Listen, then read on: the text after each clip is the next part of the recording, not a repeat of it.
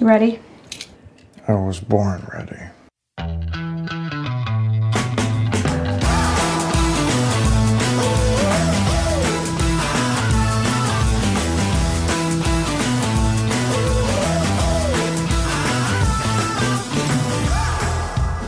Welcome to the Advisory Opinions Podcast. We've got some interesting stuff to talk about today. This is David French with Sarah Isgur, and let's start with the quickest topic before we move on to the real meat of the podcast, which will deal with the Hunter Biden New York Post story and all the ramifications thereof. And there are many. And then we're going to answer a really interesting culture question that a listener asked us. And so stay tuned for the end of the podcast because that's going to be an interesting discussion. But before we get to Hunter Biden, journalism, politics, and law, Sarah, I've got a question for you. Yes, sir. What is the significance of the number 17,143,629?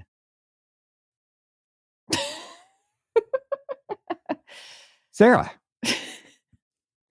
That is the number of voters who have cast ballots so far in the 2016 election. I thought it was the number of people who wanted to listen to our podcast. Well, yeah, I mean, it is, but they've unfortunately not quite. I mean, only about 15 million of them have found it. So we are still leaving about 2 million we're still leaving 2 million on the floor. But yeah.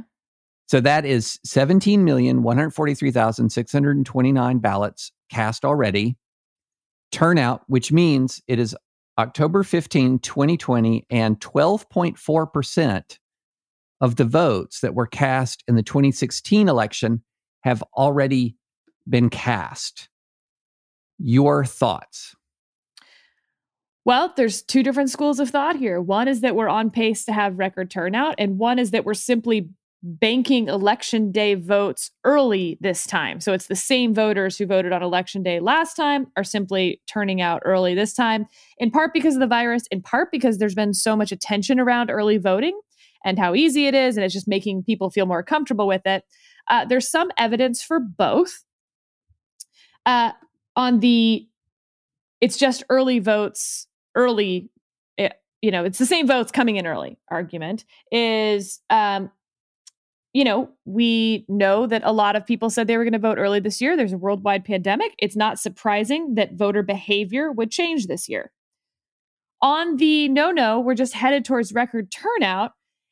There is some evidence of that, which is that when you ask people whether they plan to vote early this year, there's only actually about a 5% uptick overall of registered voters who say they are going to vote early this year, versus the same ones who said they were going to vote early in 2016. Now, interesting fun fact about that. So it was 40% who said they were going to vote early in 2016, and it was 45% who said they were going to vote early this year. But about 25% of voters voted early in 2016, which means that a lot of people in 2016 thought they were going to vote early and didn't. So it's also possible that this year, 45% of voters say they're going to vote early and actually will. And around and around we go, trying to discern from the tea leaves how and when people are voting. Here's my question, David. When are you going to vote? I'm going to vote early, probably tomorrow. Whoa! I'll probably give it a shot tomorrow. I've got the most free calendar day tomorrow that I've had in weeks since my book hit the shelves. Which, by the way, I have Subtle a book plug. a book plug that if you haven't purchased, stop listening to the podcast right now, or listen to it in your car on the way to the bookstore, or while you click on the Amazon link. But anyway, tomorrow's a pretty free day schedule wise. I just I have a Sunday newsletter to write, and if the lines aren't too ridiculous, I think I'm going to start tomorrow. But I'm a classic person that my data shouldn't count for the total because I'm going to vote either way. But did you vote early in 2016? No. You voted on election day in 2016. Yep. I've only voted early, I think maybe once or twice in my life. Wow. So why are you voting early this time? Because of the potential of long lines on election day. I think you are not alone in this. Yeah. Yeah. So just get it done when the line should be shorter.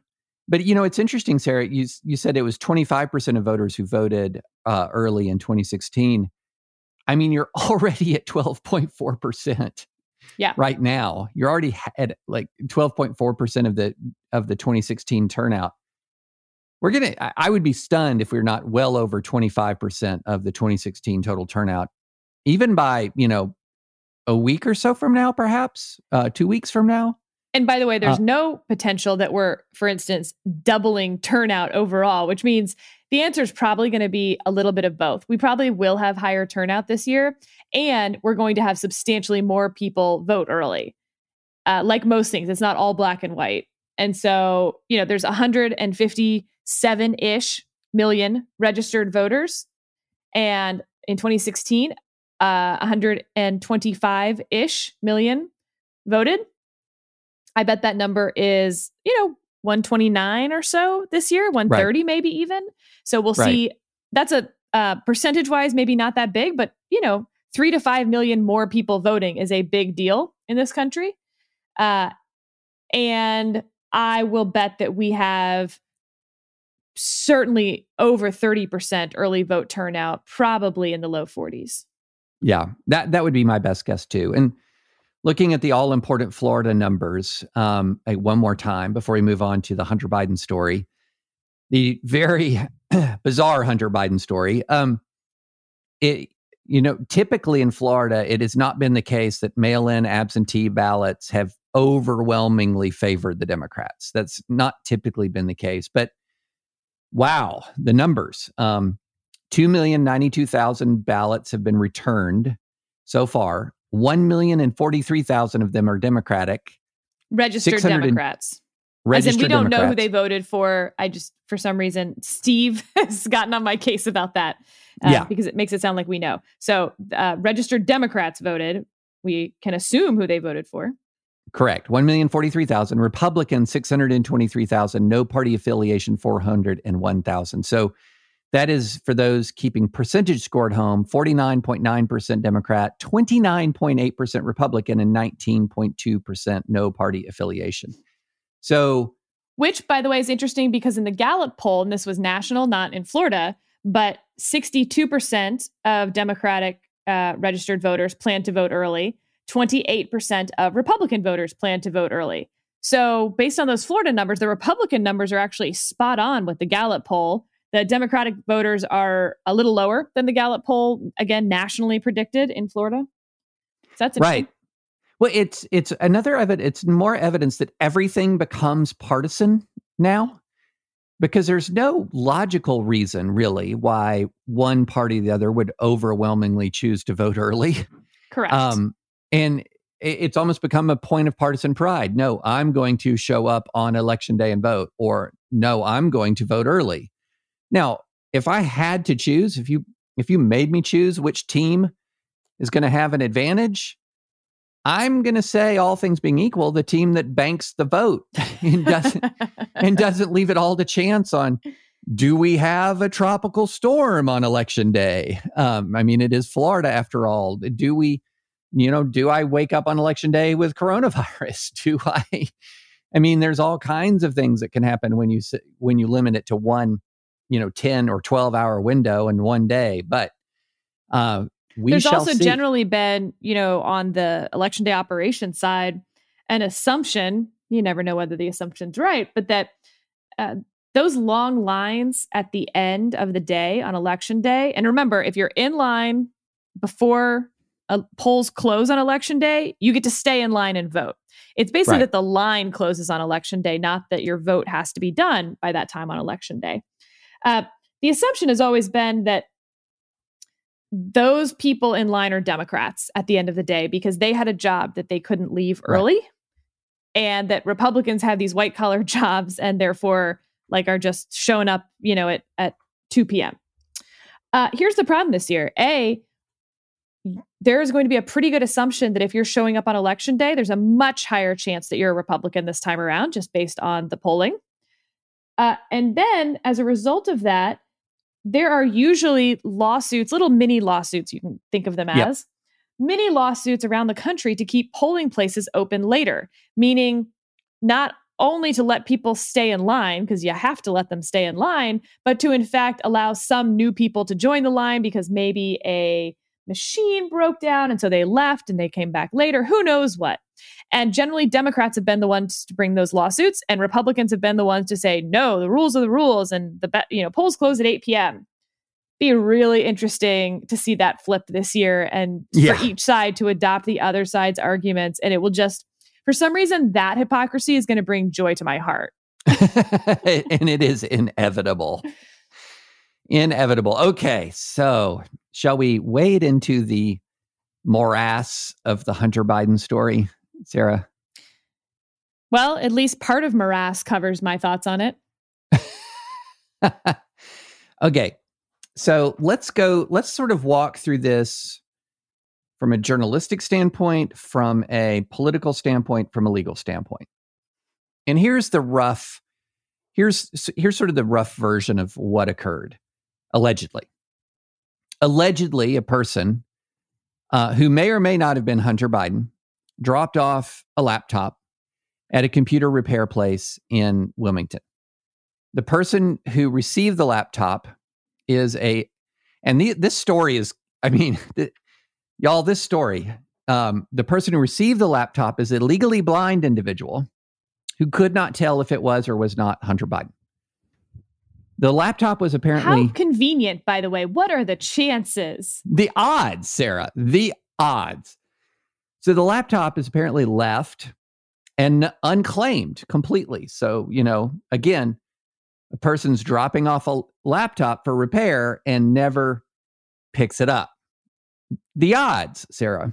So this individual, who turns out to be somewhat of a conspiracy theorist, a Seth Rich conspiracy theorist, then either the FBI contacts him or he contacts the FBI. His story gets really sort of shifty or shady, but in any event, he ends up giving the laptop to the FBI, but not before making a copy of its hard drive, as one does. So then... If I had a nickel. Yes. I mean, every computer that lays around my house, I just go ahead and copy the hard drive. But so then he gives the hard drive to none other than Rudy Giuliani's lawyer. And Rudy Giuliani then proceeds to provide the hard drive to the New York Post. The New York Post has now started to write apparently what is a series of stories based on the contents of the hard drive, which include everything from purported emails from Burisma. This is the Ukrainian energy company that Hunter Biden had a sweetheart gig with, indicating that maybe perhaps a Burisma executive met with Joe Biden, to an alleged Hunter Biden sex tape, to various other unflattering pictures of Hunter Biden, and also some purported documentation of Hunter Biden's Chinese business relationships, and it's unclear what else. So the New York Post then prints story number 1, and today story number 2, based on the contents of this alleged Hunter Biden hard drive. The media, which is very keen and alert on potential what are called hack and leak operations, begins to wonder whether or not this was a real hard drive or products of a hack and leak, because apparently Russia had hacked Burisma relatively recently. And so it began to send up all the warnings. Is this hack and leak? Is this hack and leak? So Facebook throttled the reach of the article under its algorithms, which was somewhat controversial. But then Twitter absolutely blocked the ability to reach it. Twitter, hold my beer on Section 230. Yes, Twitter, which then led to calls for Republican senators to intervene to reform big tech. And we'll get into all of that nonsense in a bit. But let's talk about it first from a journalistic standpoint. All right, Sarah, You get a hard drive from Rudy Giuliani, and you're a journalist. Again, what do you do? If I had a nickel. If you had a nickel. I mean, I'm just getting hard drives all the time. I have a stack of hard drives right here, all from Rudy. No, you get a hard drive from Rudy as a journalist. What should a journalist do with that hard drive? I mean, we actually have experienced this on the other side, as so many people have pointed out. In 2016, it's not that different from BuzzFeed getting the Steele dossier. Yep. They were not the only ones who got the Steele dossier. We know that other outlets had it and had decided not to publish it until they could independently verify some or any of the allegations contained therein. This time, I'm not aware that anyone else got the hard drive except for the New York Post. And the New York Post was pretty clear that they were publishing it as the story is that we got this, not that it is true or verified. That is interesting. Well, and BuzzFeed's justification for publishing its story was not that this is true or verified. And in fact, in its story explaining the decision to publish, was saying that they were working to verify but had not been able to verify. But they were publishing it under the justification that all or part of the dossier had been shared within the federal government, including to President Trump. Yeah, that was clever, but it's not really different. No, I mean, this is like, no. I've seen this so many times in journalism, and it actually drives me crazy that the story is that someone commented on it. We're not saying it's true, but now that they've commented, we're going to publish it. It's like, well, that's not reasonable. I think it's actually pretty underhanded journalism, because they will reach out to someone for comment, and then when they give them the comment, that's their news hook to publish. And unless you have a very sophisticated press operative who is like asking the right questions, you'll never know that they actually did not have enough to publish under their own ethical standards until you gave them a comment about it. I was offered parts of the dossier in 2016. I think probably because it wasn't, I have the Steele dossier. I mean, it didn't go by that name. When people, it was sort of and I don't know if you caught wind of this during 2016, Sarah, but there was a lot of background murmur that there was compromat on Trump, that there was compromising Russian intelligence on Trump, and that there was intelligence that Trump had worked with the Russians. And I didn't pay much attention to it. I mean, it perked my ears a little bit because of the WikiLeaks and how Trump was calling for more WikiLeaks dumps. But I mean, my gosh, the amount of rumor, oppo that was flying through the air in 2016. I mean, crazy stuff. So you get these sort of raw oppo rumors all the time. And the responsible thing to do is, if it seems credible to you, you quote unquote report it out. You do your own work to try to verify. Well, I couldn't verify. I didn't have the resources as a writer for National Review to verify whether or not Michael Cohen met a Russian operative under some bridge in Prague. And so I passed. I'm not going to publish unverified rumors. And if I can't verify them myself or have availability of resources that can verify them, I'm just not going to do it. Don't just dump it out into the public square under the grounds that, hey, this is something people are talking about. So that was my problem with the New York Post. Look, if Rudy gives you a hard drive, that's the start of a process, not the end of the process. Yeah. And so, and especially if you know anything about some of these hack and leak operations, you'll know that one of the things that the hack and leakers, one of the things that is a Russian practice is to take a hack and leak and mix in true information with false information. And so if you have photos of Hunter Biden, that acts as the authenticator. In other words, of course his hard drive is Hunter's. Here's his picture. And then that makes you believe the fabricated information. So there's a lot of work that should have been done the instant that hard drive got into the hands of the New York Post. And then there's the fact that it appears that Trump knew this was coming for a while, that this was coordinated with the Trump campaign. And then there's also the reality that Giuliani has known to work with a Ukrainian who's considered by our intelligence services to be a Russian agent. I do want to correct one thing you said. Trump knowing about it ahead of time is not coordinating with the Trump campaign under the legal definition of coordination. Just flagging. Right. Yeah. It is not collusion under under whatever definition of collusion that implies law breaking. No, I agree with you. Okay, so that is the journalistic aspect of this. It was a journalism fail with a capital F. But it was bound to happen. Here's the issue.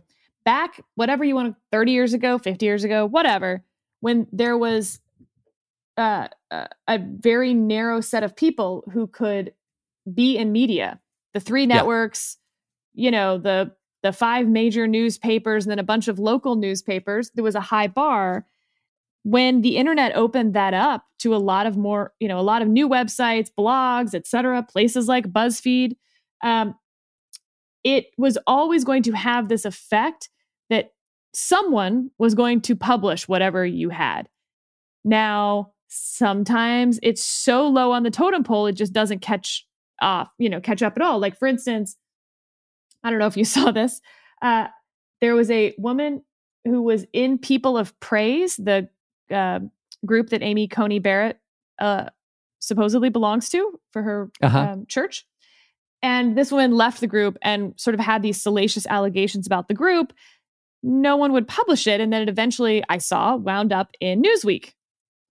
Newsweek, by the way, not the Newsweek that you remember from your parents' generation. No. It's a whole new thing now. But no doubt that was shopped around to the New York Times, the Washington Post, et cetera, and they all said no. Similar with the Steele dossier. It was shopped around to a lot of places. Someone was going to say yes. It happened to be BuzzFeed. But if it hadn't been BuzzFeed, they would have gotten around to Newsweek or some blog eventually. And what they did that was clever there was they gave it to everyone. So the story became, this thing is circulating. I mean, that was the news hook. Like, so the people who did it created their own news hook without having to rely on any reporting. And BuzzFeed was the one who, snapped up that little nugget. And so this time around, it's in some ways a less clever news hook because it's looks so unbelievable, the story of how this laptop came to be. But the Steele dossier, in a sense, is the news hook for this. Because it's like Steele dossier part 2 on the other side. And that's what I think is really dangerous. And we've seen this tit for tat go on in the confirmation battles. And that's why I think it just reminds me of it when you talk about sort of salacious allegations and then one side does it and then the other side does it. We know how this battle not ends, but where it evolves to at least. And so I am not at all surprised. And I am not at all surprised that the Trump team was made aware of it, even if they did not have any, say in when or how or whatever it would be released. That would be coordination. So from a journalism standpoint, we were always going to get there once the internet existed. But these are the dangerous results is the wrong term, but unfortunate results is now that it's pretty easy for whether it's a foreign adversary or a domestic one, or just someone who's not even that clever at this point to come up with a way for a news organization to publish something that is unverified or unverifiable, but salacious. Yep. And, going back to the BuzzFeeds, there's a couple of things that really stood out to me that really made me mad about the BuzzFeed decision. They wrote when they were justifying it, they said they obtained it through characteristically ferocious reporting. Okay. And this is what I wrote at the time, and I still feel this way. It's not ferocious reporting to upload a dossier that was being freely offered to reporters across the nation This wasn't meeting a source under a Somalian bridge moments before he's assassinated with a silenced pistol. This was nothing more than nothing less than taking a document someone was eager to give you, uploading it into the cloud, and publishing it. I mean, that's what we've got, and this is part 2 of that. It really is part 2 of that. And the problem is, and this is going to be a segue into the political. Yes. The problem is, though, that this actually is almost perfectly calculated, imagine that, to feed into a particular narrative on the right that goes all the way back to the Ukrainian impeachment. That the real scandal has always been that what the real scandal surrounding Ukraine has always been Hunter Biden, and that Rudy Giuliani, rather than sort of being this rogue free agent who was interfering in American foreign policy in pursuit of trying to prove various conspiracy theories, was actually a fearless hunter and seeker for the truth. And then now, there you have it. And why are you burying it? Mainstream media. And that is the narrative. That is the narrative that you're seeing pop up on right-wing talk radio, on Fox Primetime. And my question to you, Sarah, is what kind of political effect will this have? I have an idea about it, but I'd love to know what your idea is. Well, that's another area that I think is interesting because the mainstream media, I'm really starting to hate that term, the mainstream media and the tech platforms are playing right along and being very helpful, I think, yes, to that narrative. Maybe in unintended ways, maybe at this point intended. You know, the Washington Post had a great fact check of it. That's the way that it should be handled.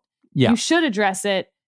And if you think that it's unverified or unverifiable, say that and discuss that. Don't just ignore it, because that is feeding into this feeling on the right that if it's negative for your chosen candidate, we're simply going to have a media blackout because we control, you know, the airwaves, so to speak. And that's not good for anyone. From a political standpoint, I don't think that it is penetrated very far yet, but I think we have 3 more weeks and it could. If it penetrates within the electorate, I think it could have the result of increasing enthusiasm among Trump's base. I do not think it will have the effect of moving any voters in the middle. And I do not think it will have the effect of decreasing enthusiasm in Biden's voters. So in other words, minimal effect overall. It could have a minimal turnout effect on the right. Gotcha. So, yeah, where to begin? Okay, I agree with you on all of those things. And I also agree with you that from the right's standpoint, actually the thing that when you say Twitter and Facebook were helpful, they were more helpful to Rudy and the New York Post than they could have ever intended to be, because what they immediately did was take all of the attention off of this really weird story. You just tell it, oh yeah, a guy comes in and drops off laptops to a nearly blind computer repair operator. He can't tell if it's Hunter Biden or not really Hunter Biden. Can't remember if the FBI contacted him or he contacted the FBI. And oh yeah, he made a copy of this thing. And by the way, he's a Seth Rich conspiracy theorist. I mean, when you walk through it, it doesn't mean that it's not true. It means it's not passing the surface plausibility test, which this is one of the ways that you should examine a story. And it turns it into big tech is terrified by this. And you saw this on MAGA Twitter all over last night. Big tech's response essentially confirms the story. They're so afraid of this. I mean, which is ridiculous. I mean, to say that because someone doesn't want you to hear something that they believe might be misinformation is actually confirmation is galaxy brain logic. But it immediately got the conversation shifting away from Rudy, who is not ready for prime time anymore in his public presentation of his arguments and his evidence, from Rudy to one of the two favorite boogeymen of the right these days, big tech and the mainstream media. And they just gave it on a silver platter. And then to make it even worse, to Twitter, to defend what it did, said that it was doing it because it prohibits the use of our service to distribute content obtained without authorization. What? Yeah, there's some problems with that argument. Not argument. Yeah. There's some problems. If they think that's their rule, they have not been enforcing it. CEG, the New York Times, getting copies of Donald Trump's tax returns. There is no world in which they got those legally, or rather that the person who had them legally. The New York Times received them legally.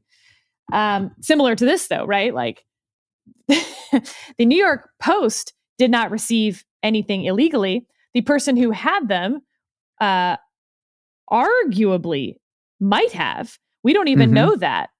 You know, at the point that, quote unquote, Hunter Biden relinquished ownership over that laptop, you know, I'm not involved in the weeds of how the legality of that would work. I remember property law a little. You can certainly abandon property.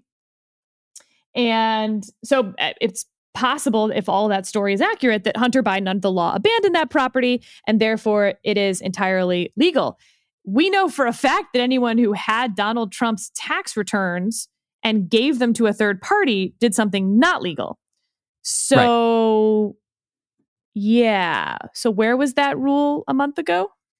I mean, and if you begin to enforce this rule, I mean, where does that mean that if you have a whistleblower who provides classified information, that Twitter, it will be everywhere but Twitter? Well, and Twitter will now determine whether they believe the whistleblower had whistleblower protections or violated, the classified information laws. They're going to decide that themselves now. Oh, okay. Yeah. That's a terrible idea. And I think their general counsel will tell them not to do that. Yeah. I think that what happened, honestly, is it's this sort of classic herd mentality that takes over social media, especially Twitter on occasion, where you all of a sudden have people saying, "What are you doing, Twitter? Why are you allowing this Russian disinformation to spread through the body politic? You're going to ruin everything. You're going to hand the election back to Trump." And Twitter is like, "Oh no, what do we do? What do we do?" And then they just react. And then hours later, Jack comes out and says, "Well, we didn't really message very well on this." And then, quote retweets the Twitter thread, which the Twitter thread was, you could tell it was, oh crap, how do we explain what we did by reference to our policies? And then you look at it and that explanation is full of holes, when the reality is, here's the best possible defense for Twitter, which, if Twitter was smart, it would have offered from day one, which is, we, along with a number of other social media companies, have been working with federal authorities to attempt to recognize attempts to improperly interfere with the election through unlawful hack and leak operations. We are throttling this back because it has the hallmarks of an improper hack and leak while we conduct further investigation. That's not, people would still jump on that. They would still be very, very upset at that. But at least it has the ring of, being based in some sort of real, actual, sensible rationale, given the very weird circumstances surrounding the release. I would still be dubious of that reasoning, but it's a heck of a lot better than, we just don't allow people to put improperly obtained information on our site. Okay, so David, here's my question to you. You now are the grand poobah of Facebook and Twitter. You know that there are rumors of foreign interference heading into and around Election Day, and specifically on election night. And so you're in a heightened state, waiting, watching, it's coming. You have had many test runs within your company to practice what will happen when something, anything could happen. And they've had many internally. So this is your first test publicly. What would you have done? Oh, with this particular with this story. Mm-hmm. You suspect that it could be the result of a foreign adversary's attempt to interfere in our election through disinformation.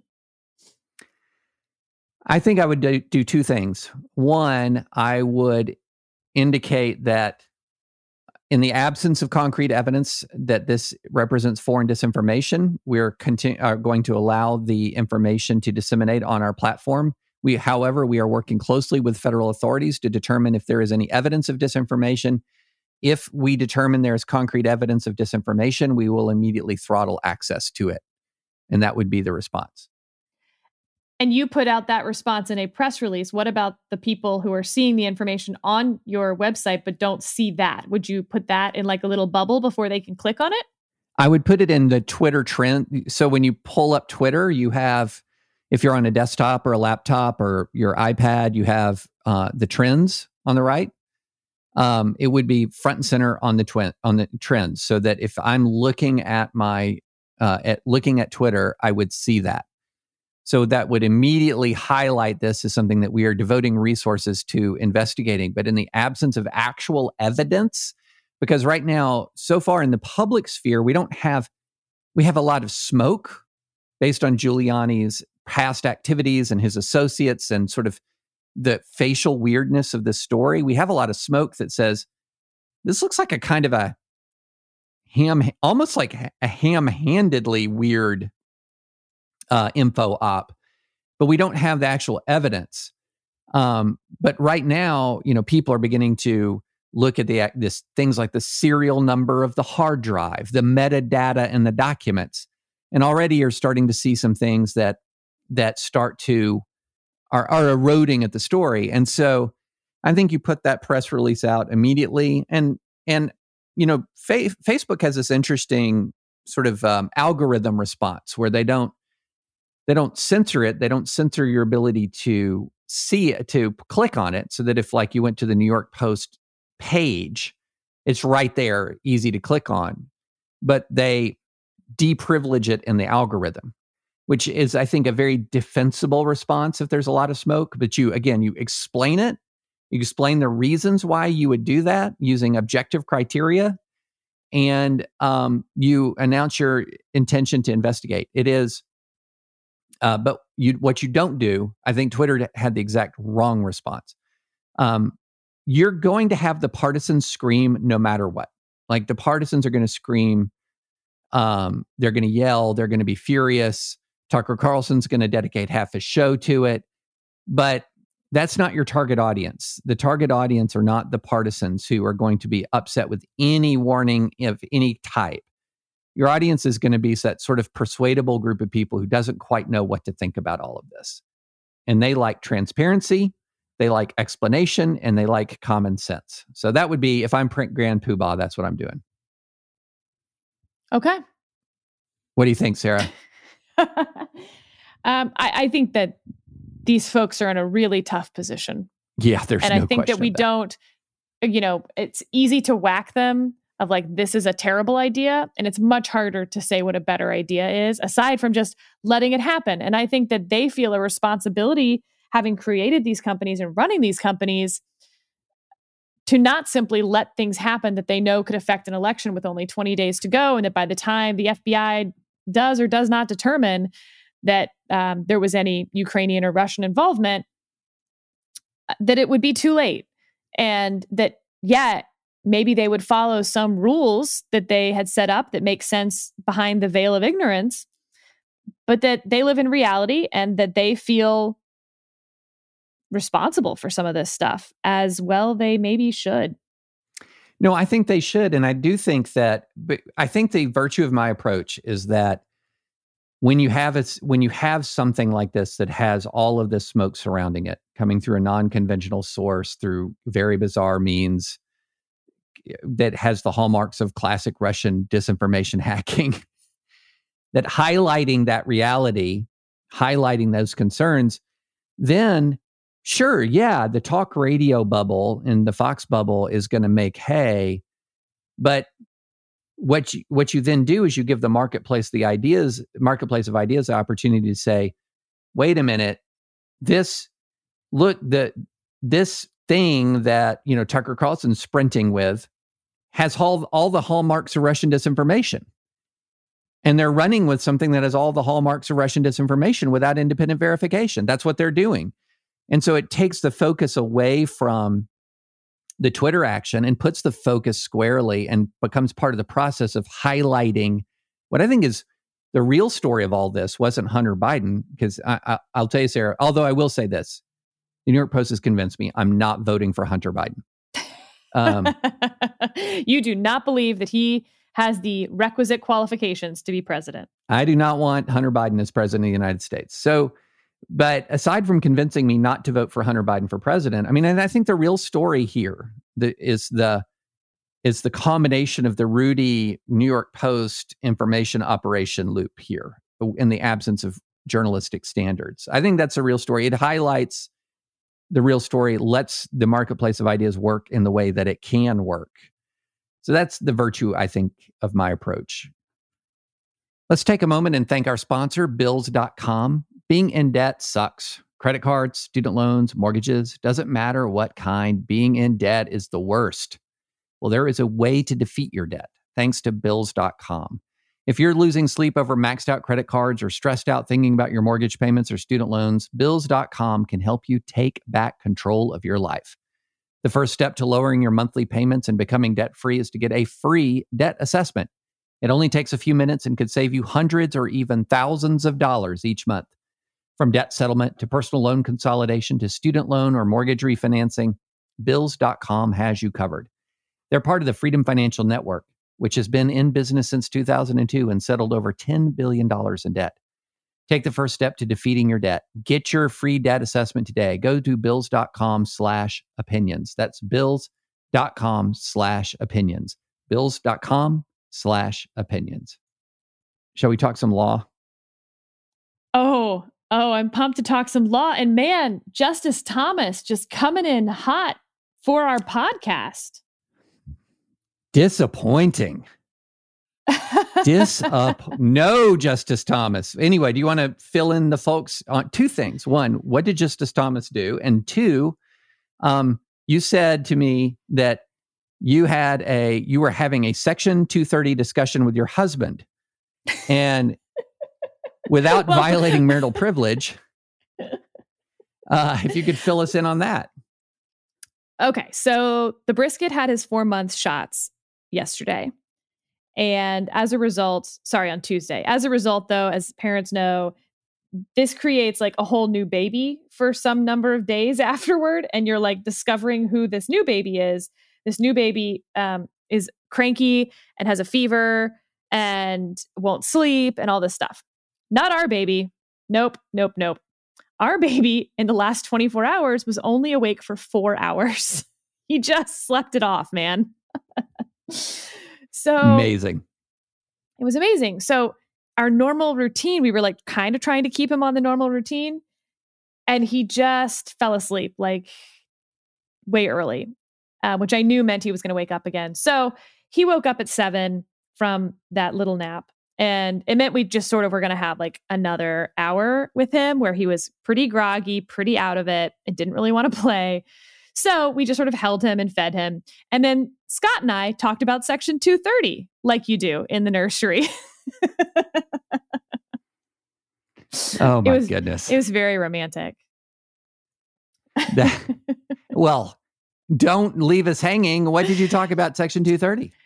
So in the orders list yesterday, there was a petition for writ of certiorari that was denied.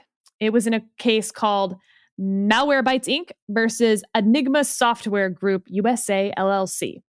But there was a statement respecting the denial of cert by Justice Thomas that was actually pretty lengthy, but in short said, hey, I think we should take a case on 230 liability because I think all these lower courts have been misreading the protections of 230 to be far too overbroad than what the text itself provides, and that we should be potentially holding tech companies liable for publishing and disseminating information on their platforms, at least in terms of allowing the cases to go forward. Right now, the immunity is that you can't even bring a case against these companies. He's saying, I'm not saying that all the cases will be meritorious, but that my reading of Section 230 is that actually, when they are distributing the information, that should be the trigger, and that 230 does not protect against that, which is sort of a whoa. Because up till this point, when you and I have talked about Section 230, we have, I think with some cause, said that this is up to Congress to rewrite the law, and that the various suggestions by various senators or House members don't make a ton of sense in terms of how they would work out practically on these platforms. But here comes Justice Thomas, Leroy Jenkins style, saying, no, Congress, don't you worry about it. You've got one vote here to do at the court what you're having trouble doing in the legislature. Whoa. This is like so we've talked about the various schools of interpretation, originalism, textualism, etc. We haven't spent as much time on the concepts of judicial restraint and judicial modesty versus a new form of conservative judicial activism that has really caught hold within the Federalist Society movement, mostly by libertarians who want to see more, I'm going to use Clark Neely's term that he titled his book, judicial engagement on issues of economic liberalism. Yeah. This is an area of judicial engagement, I would say, by Justice Thomas. Yes. Very un-Thomas-like in another sense as well. It's not all that textualist. I think I agree. It's not all that textualist. I mean, if he's you trying to make it textualist. He's making a textualist argument, but, versus a lot of his other textualist arguments, this one takes 10 pages to explain, which normally means that like your textualist argument is a little not obvious, at least. Yeah. I mean, just for listeners who haven't heard the 230 spiel yet, here's a brief version of it. So what happened early in the internet is nobody really knew how to deal with some of these new platforms. And so you had very gated ways to go into the internet back in the day. AOL, CompuServe, Prodigy. You'd get a disk or a floppy disk. Sometimes a floppy disk, Sarah, a floppy disk. You'd put it in. You'd load the AOL program. You'd log onto the internet. Yep. On your phone line. So you're not getting any phone calls while you're on your AOL. So you're on your phone line, and they had chat rooms. And in the chat rooms, which are, it's funny, chat technology is not that different. So you have your chat rooms and you have your message boards, and people would put information up there. And the different internet providers had different approaches to it.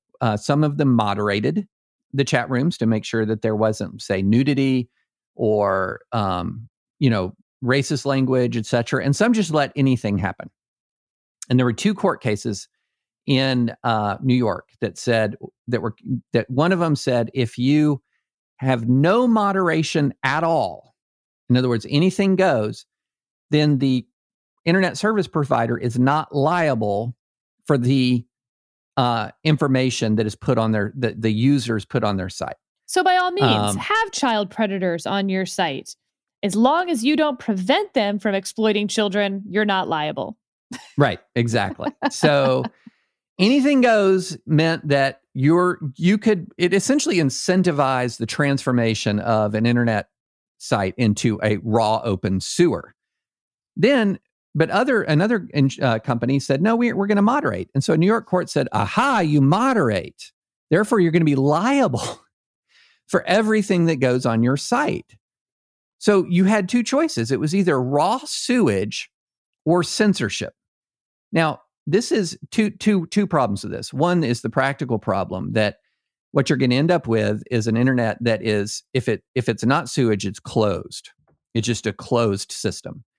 And if it's an open, it's full of sewage. So that is an impediment to the development of the web. And so Congress stepped in in the Communications Decency Act. And what it said is, no, you're not going to be liable for content put on your site if you engage in good faith moderation.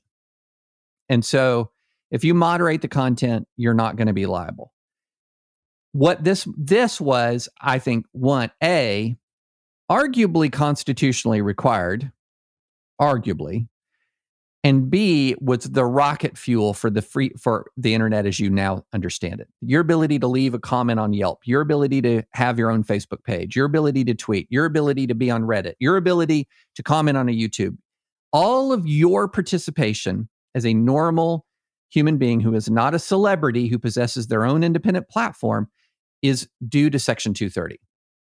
Section 230 is what allows Facebook, for example, to exclude nudity, or Instagram to exclude nudity. Let's be more basic. It's what allows Facebook and Twitter to exist. And so what has ended up happening is people have completely, I think, in bad faith, misread Section 230. They have said, well, what Section 230 requires is neutrality. No. Section 230 empowers a website to moderate according to its own standards. So, for example, if you wanted to start a Christian dating site, it would allow you to say, we're going to not permit unchristian speech on our platform. That would be Section 230. Section 230 is what allows us in our own dispatch to moderate comments, to say to a commenter, you went too far, I'm going to delete that. It allows us to express our values, to create a platform that expresses our own values, the values of the creators of the platform. So, if Jack wanted to, he could say, Twitter is a progressive social media platform, and we're not going to be neutral in our moderation. And you'd have a choice. I can use Twitter or not use Twitter. But it allows for the expression of the corporation and the values of the leaders of the corporation. That's part of the whole purpose of it. Here's what I think is interesting. Both on the statutory changes side of 230 and the legal changes side of 230, or the court changes side of 230. What they want is for Twitter, Facebook, sort of the big platform companies, to allow their expression. And in this case, conservative expression that they feel like is being either throttled or banned, etc. None of these changes will do that. What they will do is shut down Twitter and Facebook. And maybe that's an acceptable alternative. But then that means you also can't have a conservative Facebook or Twitter. It will just end those types of platforms on the internet. And part of me wonders whether we're too far into them to get rid of them. I mean, look, there's days where I wish Twitter would be shut down, but is it too much a part of our lives, Facebook, Twitter, et cetera, to simply end them? Because you can't come up with a way where these companies are, for instance, bound by the First Amendment. There's no government action there. So the only thing you're doing is saying that if you go back to the pre-230 days, if you moderate content, then you're responsible for it. Therefore, you can't moderate content. Well, then within days, they'll turn into disgusting porn hubs, and then no one will go on them. So that's basically ending them. Or you say, we're going to let some of these lawsuits go forward, but most of them won't be successful if you distribute content that is seen as libel, et cetera, or defamation.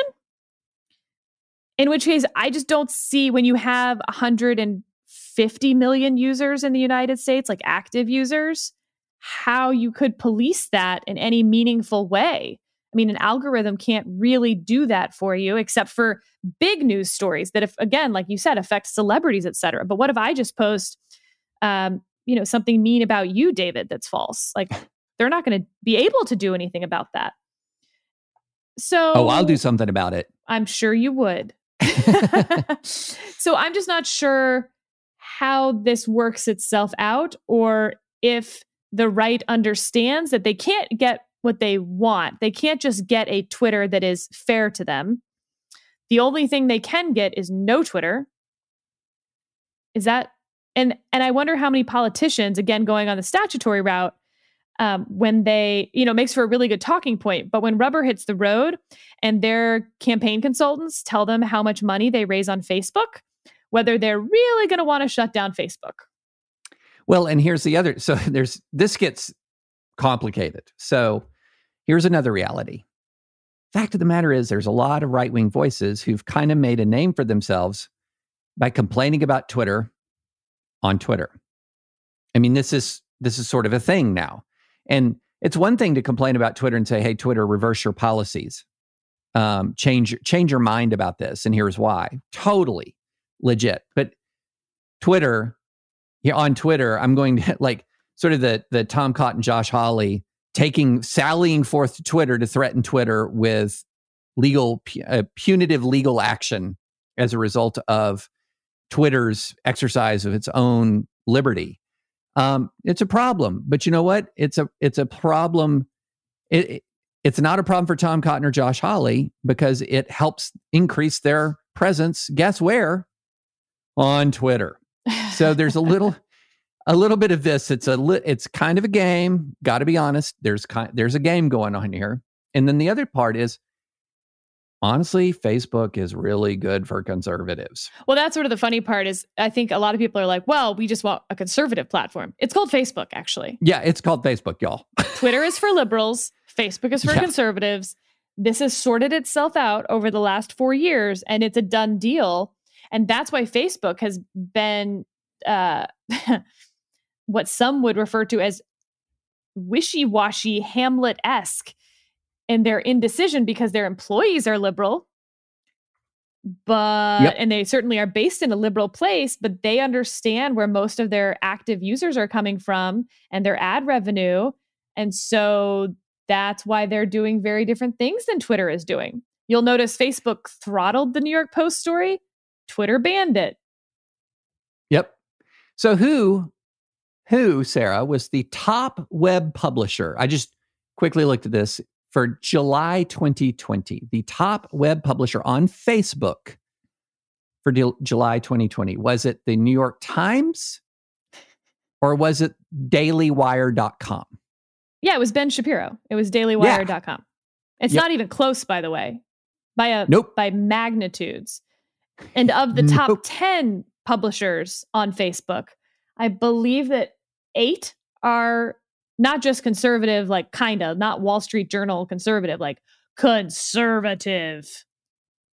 Yeah. I mean, let's put it this way. So New York Times, the gray lady, the most famous newspaper in America, received 61,527,000 engagements on Facebook. 61 million. Got it.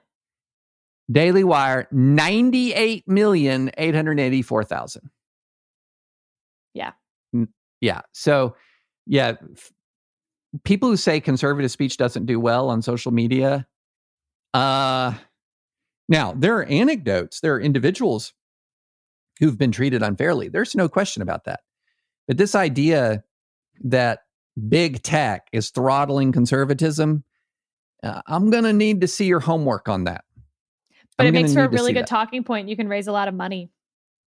Yeah, on big tech using it.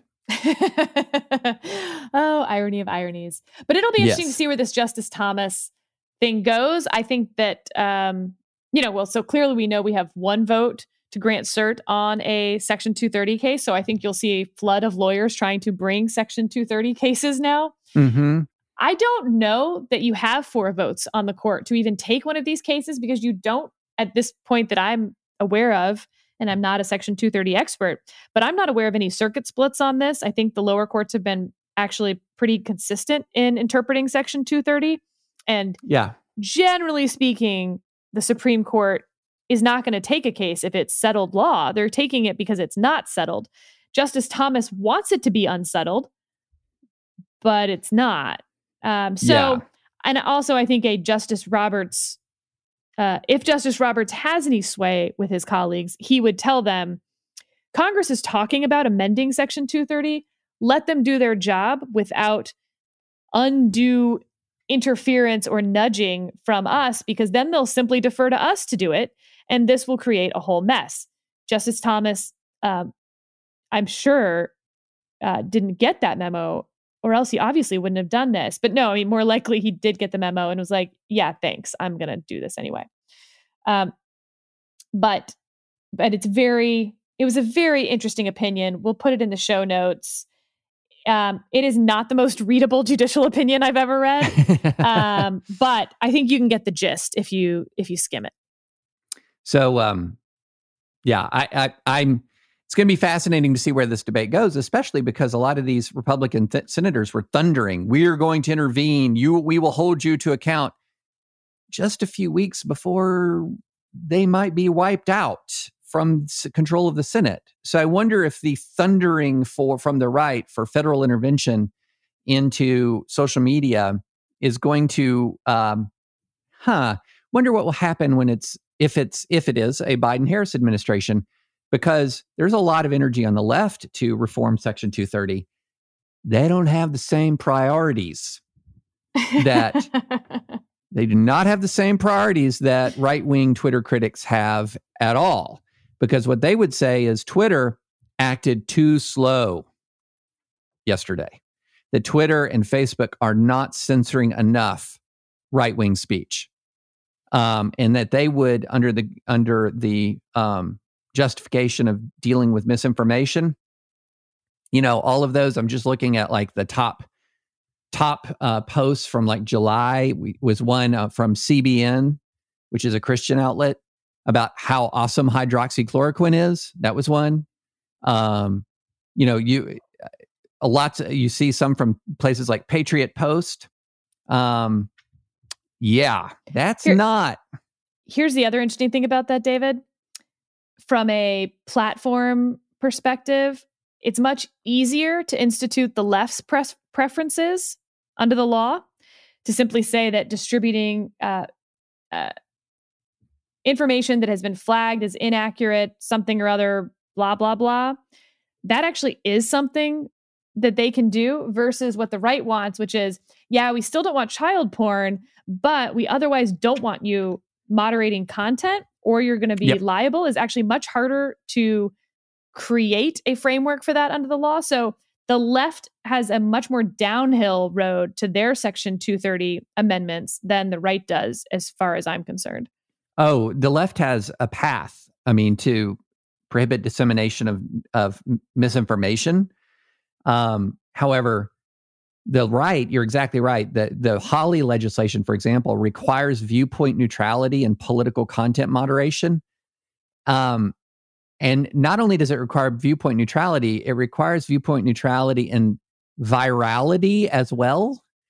So that if your content, one side's content goes more viral than the other side's content, it would trigger government oversight. What? The right-wing solutions are muddled because they're in this position where they don't want to open up Facebook, they don't want to open up Instagram or other Snapchat to outright awful porn, etc. And viewpoint neutrality, short of porn, of course, includes white supremacy.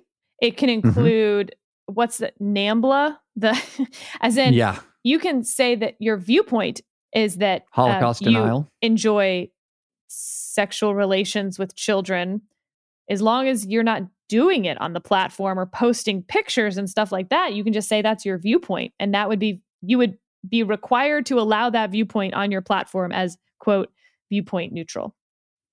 Yeah. So a lot of this isn't very well thought out. Let's take a moment and thank our sponsor, Gabi Insurance. When you've had the same car insurance or homeowner's insurance for years, you get kind of trapped into paying your premiums and not thinking about it. That makes it really easy to overpay and not even realize it.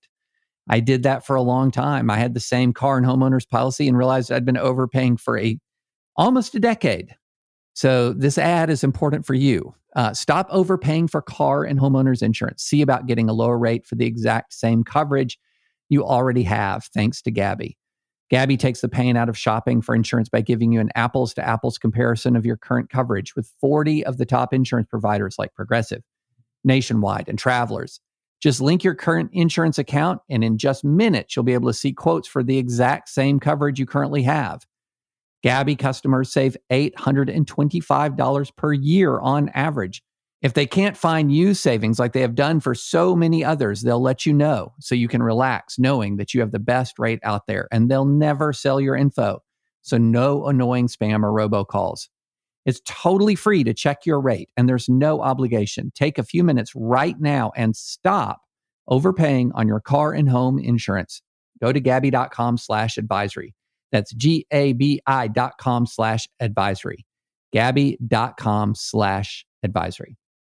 Do we have time for a culture topic, or do we want to punt it? I think we have time. We don't have to spend a ton of time on this. Yeah. So I got an email from a listener, and it said, I love listening to your interactions and reading about your ideas. David especially celebrates the achievement of a successful marriage between two devout working professionals who continue as successful parents. Dude, what am I? Okay. Anyway.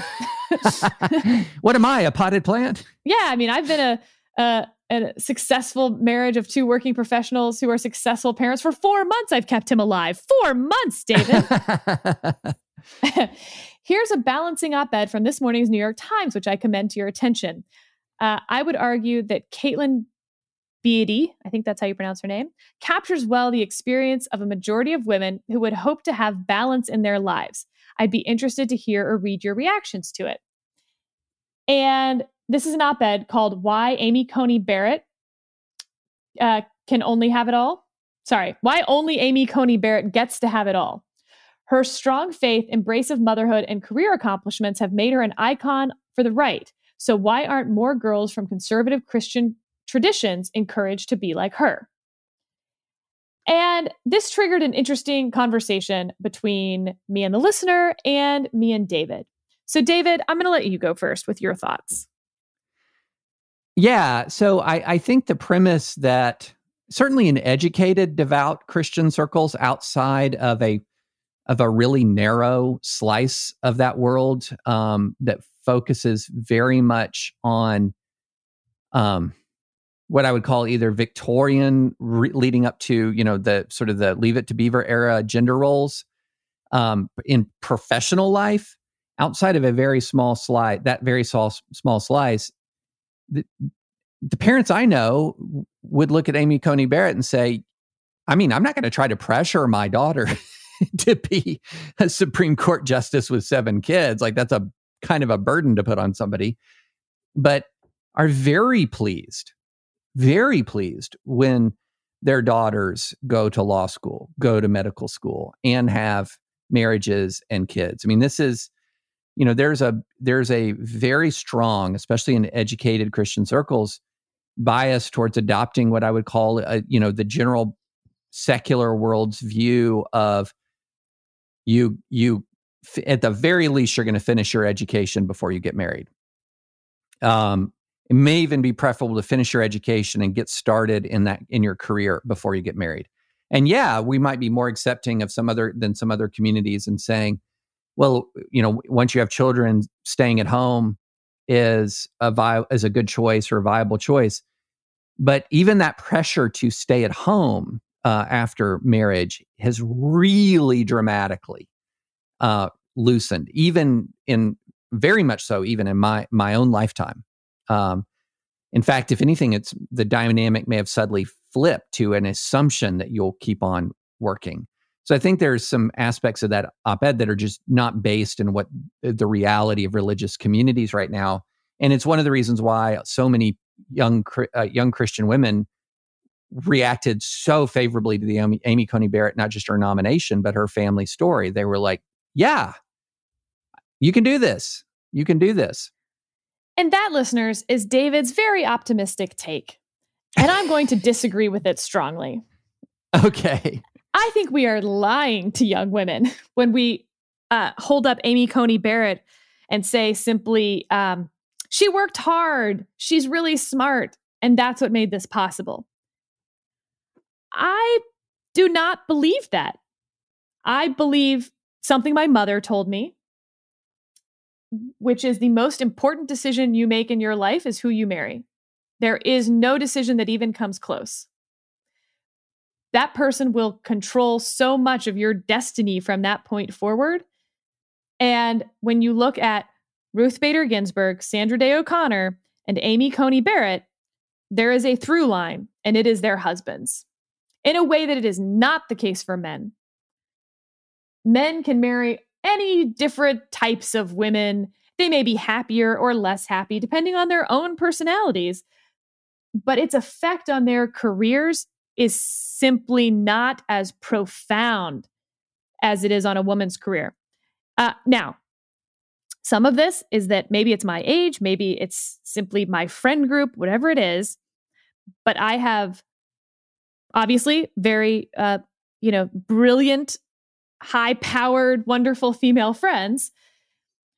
And look, I don't have that many friends. So 2 of my high-powered we know female that's friends, a lie. We know that's a lie. But like, a percentage, 2 is a high percentage, a real percentage of my close female friends. 2 of them got married when they were the lesser or equal partner in their relationship and became the more high-powered partner, a la an Amy Coney Barrett, a Sandra Day O'Connor, or a Ruth Bader Ginsburg. In one of them, the marriage simply fell apart due to infidelity on his part because he said he was no longer being appreciated in their marriage. And I 100% attribute that to him feeling no longer sexually appreciated, but no longer appreciated because he was not the primary breadwinner, but also not the primary alpha. Yeah. Mm-hmm. The other one became abusive. Mm. And, that has been really hard as a friend to watch. And I do think it's related to the same idea that we've trained our women so well. Like she said, anything guys can do, girls can do better. You can be anything you want to be. You want to be a doctor, a lawyer, astronaut, ladies, you are your own limitation as far as that is concerned. What we have not done is trained our men to feel okay with that. And so what you see are men being a little confused, befuddled by these relationships where the woman is the one who is interesting at the cocktail party and people are walking up to her. So I'd say we're kind of talking past each other a little bit because my argument is about what is the background culture of American Christianity and women's careers, which is but my point is you can't have that career unless you have the partner because yes, these marriages are breaking apart. In an abusive marriage, thankfully that marriage is going to end. But for a lot of women, they sense it early on. And so they throttle themselves back because they realize that their marriage can't last if they continue to push ahead of their husband's career. And so, yes, they're hearing on the one hand, go get that education, go be a lawyer, go be great. And on the other hand, they're sensing that that's not going to work out well. So I think what you're describing, so on the one hand, I'm saying, I think the stereotype of a Christian community that is not rewarding and not that seeks to throttle back women is wrong. But I do think that you're describing a background, cross-cultural, cross-religious, male-female marriage dynamic that is a very real thing. And I think you also see it, and you've heard it, and I've heard it many times, especially as women advance, like they go to Harvard Law School, they go to Yale, they get a PhD, and all of a sudden, it is as if the pool of marriageable, whereas as a man advances, the pool of eligible women grows. As a woman advances, yes. As a woman advances, going to Harvard Law is like being 6 feet tall as a woman. There are still men out there who you can date who are taller than you, but man, that pool just shrunk, and you're going to have to potentially make some compromises on the other end. I obviously did not because Scott is perfection. and 6'3".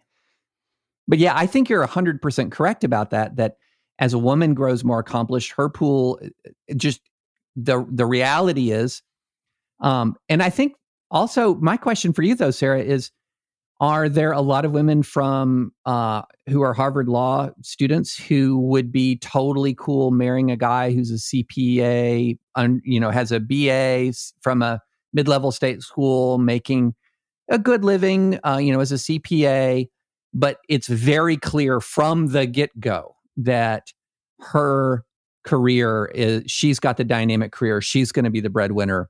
How many? So I think this kind of goes both ways a little bit, doesn't it? No, David. I will tell you about my friends who. So one friend married a lawyer who went to a local college, and that marriage ended in divorce. One friend married a police officer. That also ended in infidelity and divorce. One friend married something similar to what you're talking about, a CPA.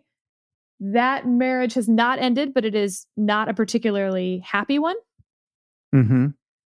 So yes, many of my female friends have married, quote unquote, beneath their station, whatever term you want to use. But again, I don't think we're preparing men for that. And so I don't think it's working very well, because all these women were trying to find their Marty Ginsburg. And, God bless Marty Ginsburg or Judge Barrett's husband. There are just not that many of them out there who are that self-secure in their masculinity and their role in the household, that they know they don't have the emotional tools to deal with that. And I think that we should be more honest with women about that, because I think that by not being honest, they end up in bad situations.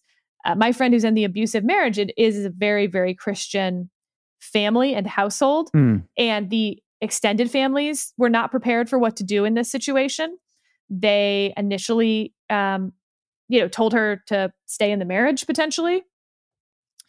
And it's not that they're bad people. They just didn't have the tools of what to do in this case. So it's not that I think those women shouldn't go pursue their educations, but if we're more honest with them, I think they will have a better time discerning which men to marry and which ones probably will not produce a successful marriage. Because as we have discussed, marriage is hard and it's full of compromises and people change. And that's both the fun of it and the drawback of it. And we don't talk to young people enough about marriage choices. And instead, we just let Hollywood show these rom-coms where if you fall in love with someone, that's going to be enough to sustain the marriage. And that's obviously not the case. But we then don't tell them what factors should they be considering? What are the trends in successful marriages versus the trends in not successful marriages? And simply telling women to, go follow their heart's content is only half the message. Well, and we have a culture that says to men that your status is an objectively measurable thing based on your relative career achievement within your circle, including your family. And that defines that's a fundamental definer of who you are, which puts this burden on men that in this changing job environment, many of them are not thriving and not responding. And I think that that's one of the things that I've written about this a ton, about locating your sense of who you are as a man, not in your class status, not in your education, but in a sense of like real virtue, that you're not defined by your career, you're defined by your virtues. And it's just, it's a cultural zig when the world has been saying for a very long time to zag. and so that, yeah, I agree with you completely that it is, that there are I have never seen I'm trying to think if in my life I have seen that sort of achievement mismatch with real thriving in a marriage. And I can say I've seen it once. And with a guy who made a choice to be a stay-at-home dad, and their marriage has thrived. It thrived. He's an awesome dude and a super smart guy, and a guy who could achieve very well in a career. But his wife was on a absolute fast track involving an awful lot of travel, and he made that choice. And they've thrived. But that's one example I can think of. So I just think when we look at Amy Coney Barrett and we see 7 children and a successful marriage and being nominated to the Supreme Court, instead of saying, look, ladies, you can have it all if you shoot high and try hard and are smart, I would like to see a little bit more breakdown. And yep, the message isn't going to be as sunny, but you can't have it all at once. The marriage is the most important decision that you will make. If you want a successful career and a family, the marriage is what makes that. Not you, not your IQ, not whether you went to Harvard Law. So do some studying, do some reading into the types of marriages that make that work and the types of people in those marriages who can make that work. Think about 7 children and what that takes, and what chapters are you going to dedicate to that in your life, and what chapters are you going to be able to dedicate to career advancement in your life, understanding that it's not going to all happen within the same 24-hour period where you're going to have 4 hours with children and 4 hours with career and 4 hours to do dinner and laundry. Like, nope. The question of who does the laundry in your house yesterday in the hearings cracked me up. Because like, that's hardly the point. Like laundry and I think a marriage that would allow that type of career advancement, it's not that he does the laundry, it's that there's 27 chores. And how did y'all divide those? Is it consistent? My guess is yes, that he always does his and she always does hers, versus sort of a grab bag of like, oh, I see the trash needs to get taken out. It's whoever is less tolerant of the trash overflowing onto the ground.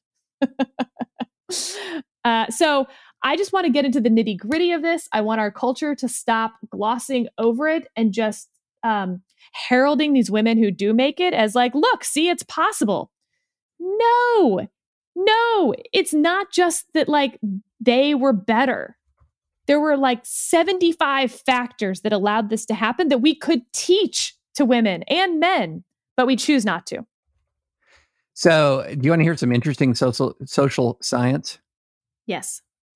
It turns out, I'm trying to pull up, I'll put it in the show notes if I can find it here in the next little bit, but recent study was showing that some of the 2 communities of people who were most equitable in the division of labor in their marriages. Can you guess them, Sarah? The 2 communities. Are you American going to say sub-communities? Like, yeah. Is it going to be Christian evangelical households or something? Highly religious and highly progressive. The 2. Huh. So highly religiously conservative, more equitable, highly politically progressive. Interesting. And I wonder if on the religious side, tell me if you think my instinct is correct on this, that the chores being distributed are actually not the same within those 2, that within the progressive household, like the man is doing the laundry and the woman's doing the dishes, and it's all just, it is a grab bag, even if it's a consistent grab bag. But in the highly religious households, I bet we could list out the chores very accurately that the men do and that the women do. Could very well be the case. But what about in your household? What are your chores? What are my chores? Well, what are your house maintenance activities? You would have to realize how phenomenally disorganized we are on a sort of a day-to-day basis. So there is the only thing that I do that Nancy definitely does not do is the yard. Okay. Wait, but who moves the trash from the household to the bins? Anybody. Oh my God, you actually are that household whoever is less tolerant of the trash overflowing? Whoever is in the vicinity when it starts to overflow. No, see, that to me means that Nancy is doing it more because I think I do it. I think I do it more simply because when it's starting to overflow, it's pretty heavy. And so okay, who unloads the dishwasher? Any of us. Yeah, but mainly the kids. This sounds like a disaster.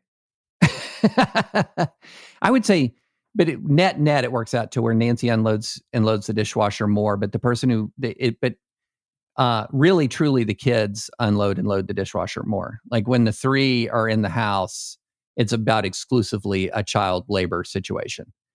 Okay, I know we have a high school female student who listens to this podcast, and I just want to tell you, you know who you are. Like, Nancy and David are very special people who can make that work. That is a terrible plan. I mean, we're heavily dependent on child labor, Sarah. I just have to say, it's a good teaching tool for them. So. We have a strict division in our household. There are things that Scott does, and if he hasn't gotten around to doing them, I will not do them. They just will not get done. That's the plan. I will say this. My other job that is exclusively my job is changing light bulbs. Interesting. Which involves getting up on ladders and all of this stuff for high ceilings. Yeah. And I just tend not to do it. And eventually the lights go out one by one by one. And this is an actual true story. And then we'll end this podcast. One day I'm sitting behind my computer playing World of Warcraft, as one does. And I see two guys from the youth group, from the church youth group come in. I'm like, hey guys, what are y'all doing here? And he said, Miss Nancy hired us to replace your light bulbs. Oh, so this is actually really interesting because this is a question I was going to ask you, because I told you that Scott has his specific things that he does in the house and I have mine. But if one or the other of us hasn't done our thing, even though it looks like it should have been done, I will never tell Scott, you haven't taken out the trash. Please take out the trash. Like, there's no nagging involved. Mm-hmm. It will get done when it gets done. And I just accept that, even if it's not when I would have it done. Mm-hmm. So it sounds to me like Nancy actually did not nag you to change the light bulbs. She just solved the problem on her own. And that is a fascinating and I bet also consistent element of happy marriages, of just doing exactly what she did. Like, I can't change the light bulb on my own. He has not changed it. Clearly, he's noticed that the light bulb is out. And so I will simply, in maybe a conspicuous passive-aggressive way, get the light bulb changed. And how many light bulbs were changed on that day? Oh, do tell. 34. David! I know. Yep. David! Involved a trip to Home Depot. Mm-hmm. Oh my gosh. Yeah, I'm busy. Busy, Sarah. In the dark. In the dark. I mean, that's like a very 19th century lifestyle you're living at that point. Like, why even bother to have the electricity? Well, think about this. I mean, the Bill of Rights was written without electricity. I'm sure that's exactly how your book is similar in fashion to the Bill of Rights. Quill and paper with an oil lamp until the oil runs out, and I don't replace that either. So, and you're almost twice as old as the guys who wrote that. So, I hadn't had an old joke in so long. Sarah, no. All right. On that note, we will bring this podcast to a close. Thank you for listening. Please go rate us on iTunes. It's deeply appreciated. And we will be back Monday, no doubt, with maybe, 19 new news cycles to discuss between now and then. But until then, we will talk to you later.